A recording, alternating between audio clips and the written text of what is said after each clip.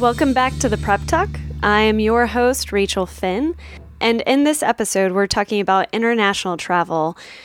We're interrupting our list of the top 10 tips on how to rock at networking with this quick episode on one of my favorite subjects, travel. The remaining 5 networking tips will be released next Wednesday. So recently, my man and I got back from a tour through Thailand with Affordable Asia, and it was so wonderful and so amazing that we simply had to talk about travel this week. I think traveling is incredibly important and wish more people did it because, well, I have a couple of quotes to read to you regarding the benefits of travel. The world is a book, and those who do not travel read only the first page. St. Augustine. The use of traveling is to regulate the imagination with reality, and instead of thinking how things may be, see them as they are. Samuel Johnson, a famous British essayist from the 1700s. And my favorite quote, "Travel and change of place imparts new vigor to the mind." Roman philosopher Seneca. Travel is great because it puts life into perspective and makes you appreciate what you have. Sometimes it's easy to get wrapped up in the drama, and occasionally it's nice to just throw out "no more drama," a little like Mary J. Blige, and exit stage left.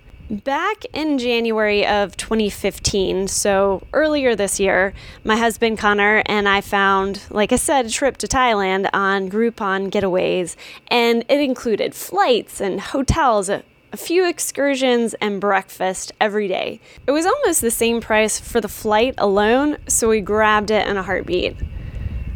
Although we didn't take the trip until the following December, it was kind of nice to have something to look forward to at the end of the year.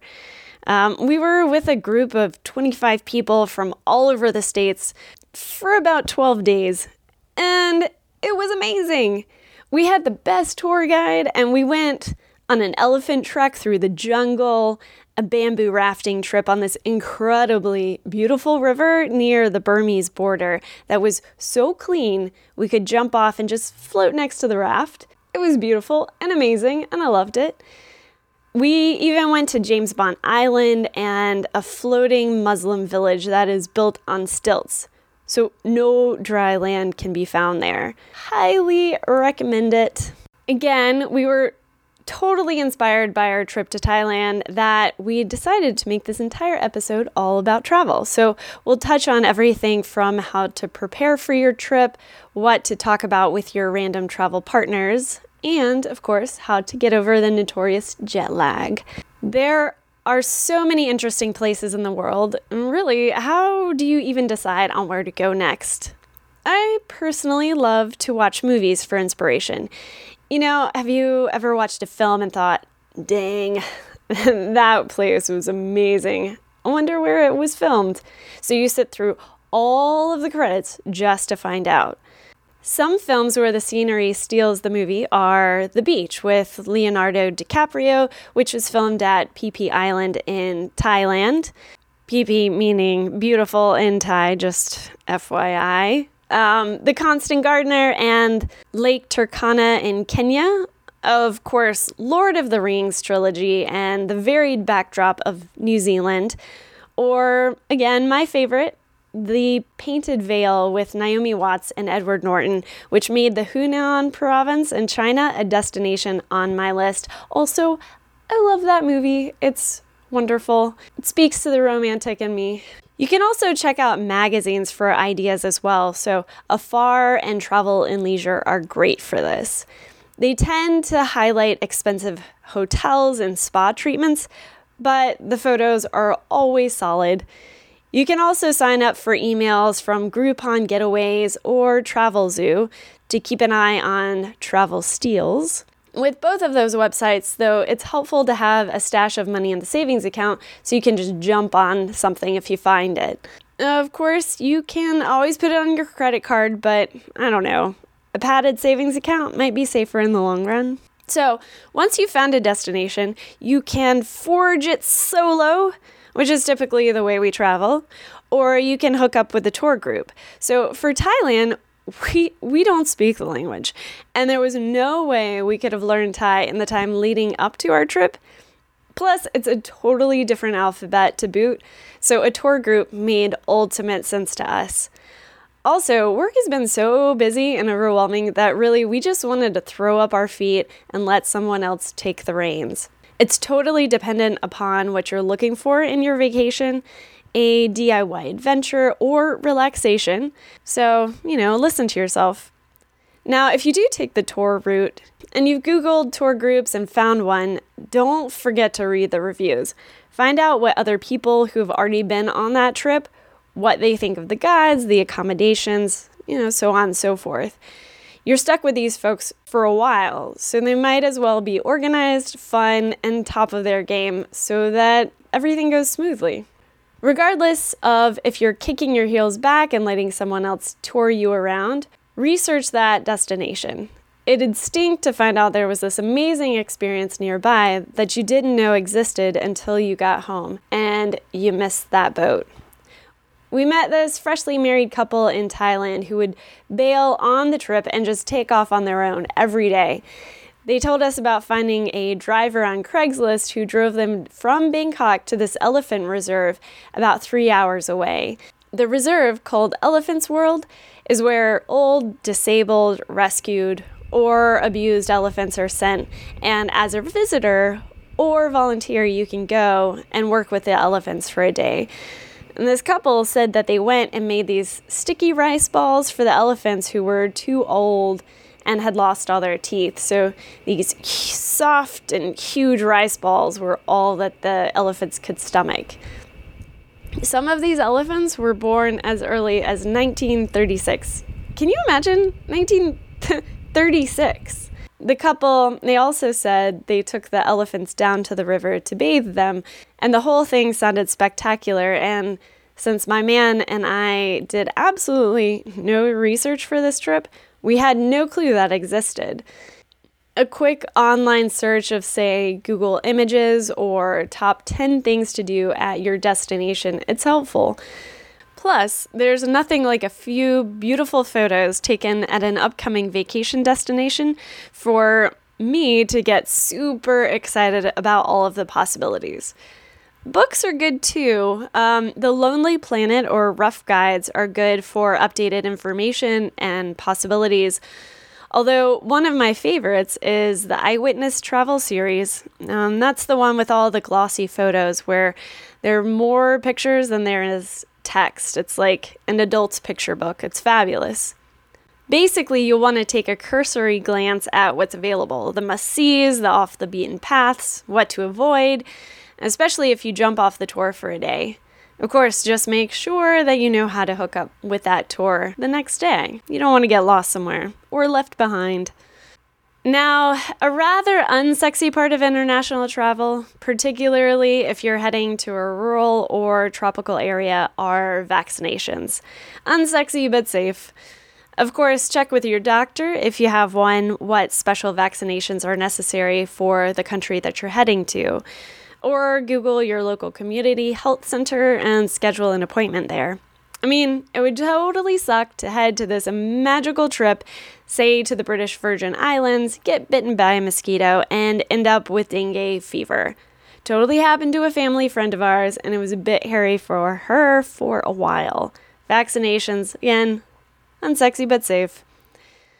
When it comes to packing for your trip, I am of the opinion that most people overpack for vacations. Of course, everyone is different, and what your requirements for comfort and what you're willing to put up with are very different for each person, so trust your gut. However, for us, Connor and I, will put up with wearing the same shirt twice in a row as long as it doesn't stink. We also tend to stick with a neutral color palette for vacations. We'll pack blacks, navies, and grays so that everything matches and doesn't show dirt, should you inevitably spill something on yourself. My husband and I were so proud to have packed enough clothing for 2 people for 10 days into one carry-on suitcase. I mean, we did, however, have to buy an an additional bag to accommodate our souvenir purchases, but I digress. Anyhow, for a 7-day trip, you can absolutely get by with, say, 1 jacket or cardigan, 1 scarf, 5 tops, 1 dress for the ladies, 2 bottoms, and 2 pairs of shoes. 1 being slightly more dressy, and 1 being your workhorse shoes. The most comfy pair of sneakers you have for all that walking you'll be doing. I just found that when I would go on vacations in the past, I would usually wear the same pair of pants for like 3 days in a row and didn't need everything that I packed, but still had to lug it all over this foreign country. Now, if you're heading to the beach, you'll definitely need less because, let's face it, you'll mainly be in a bathing suit all day. For the plane, you'll definitely want to pack a book, headphones, and I like to load my phone up with books on tape from Audible, which you can find on audible.com. For our Thailand trip, we had Ready Player One by Ernest Cline, Kitchen Confidential from Anthony Bourdain, and The Martian by Andy Weir. All 3 of them were very good and helped pass that plane ride, that 12-hour plane ride, so much more smoothly. After our eyes got tired from all the TV on that 12-hour flight, it was nice to just close our eyes and listen to a book for a minute. Also, after a long-haul flight, I always stumble off that plane feeling completely unfresh, which is why I love to stash an extra pair of underwear and a toothbrush in my carry-on. Clean skivvies and fresh breath is the minimal that makes one feel like a new person.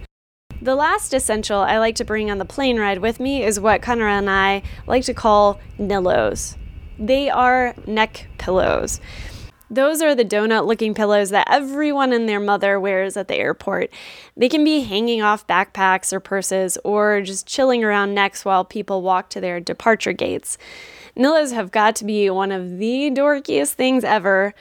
Also, the fact that we call them Nillos, that's probably also really dorky. But man, after our trip to Thailand, I'm a complete convert. Best ever. They make sleeping on that plane so much more comfortable.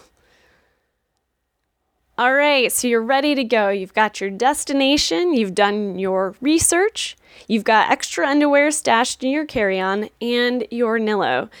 So for the trip itself, sometimes on plane rides, unfortunately, you get sat next to someone who really, really wants to talk and talk and talk. So it's fun to chat with people on the plane, I think, but the rub is knowing how to get them to stop when you're ready for some quiet time.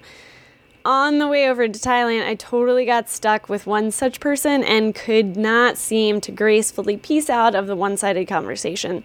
So once my man and I deplaned, we came up with a few ideas.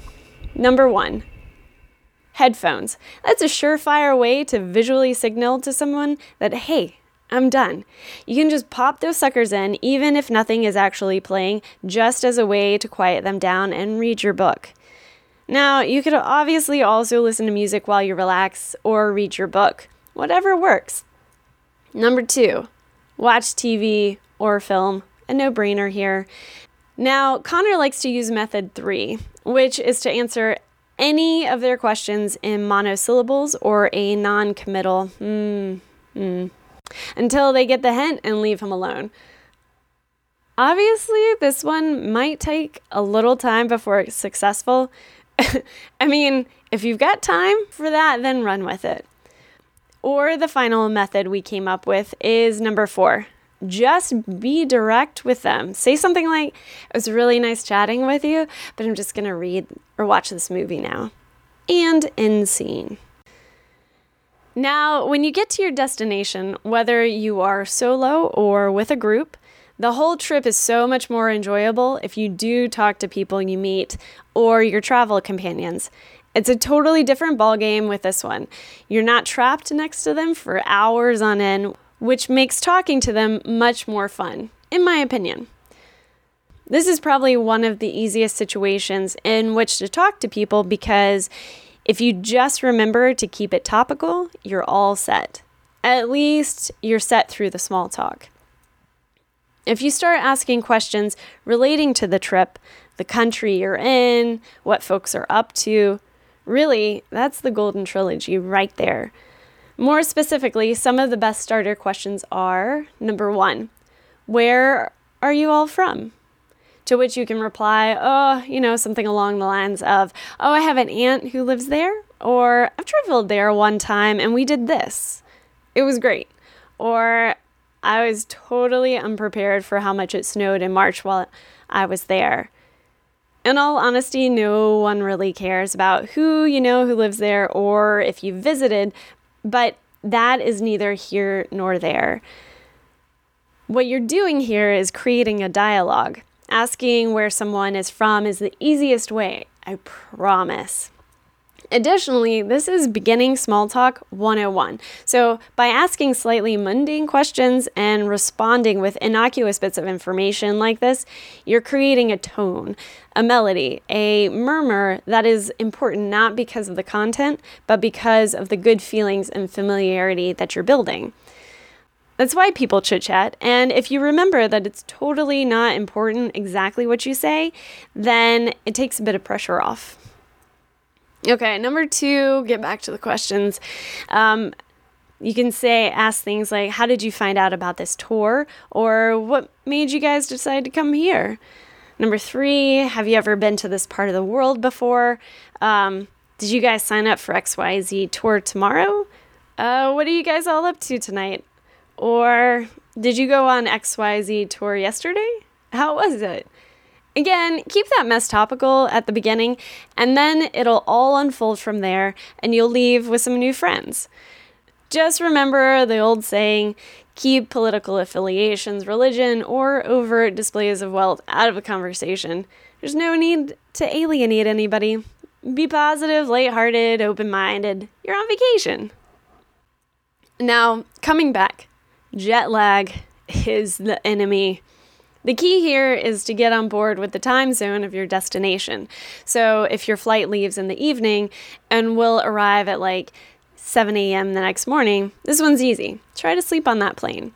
Alternately, if the flight leaves in the morning and arrives in the evening, try to stay awake for the duration. This will make it so much easier to adjust to the new time zone and avoid jet lag. I always feel that coming home is harder, since you're no longer on this vacation high and excited enough to operate on little to no sleep. We got back from Thailand this past Saturday, and here we are, 4 days later, and I'm still dying of jet lag. This is me on lots of coffee, by the way. I've had several cups. Although, to be honest, I still checked out Groupon Getaways, just to look, and found this killer deal for 12 days in Bali. Flight, hotels, breakfast included for $1,500. And even though I haven't yet gotten back into the swing of things back home, I was totally tempted to head right back out again to Bali. Luckily, I'm married to a wonderful and much more pragmatic man who suggested that we'll have another opportunity to go back to the South Pacific once our bank account bounces back.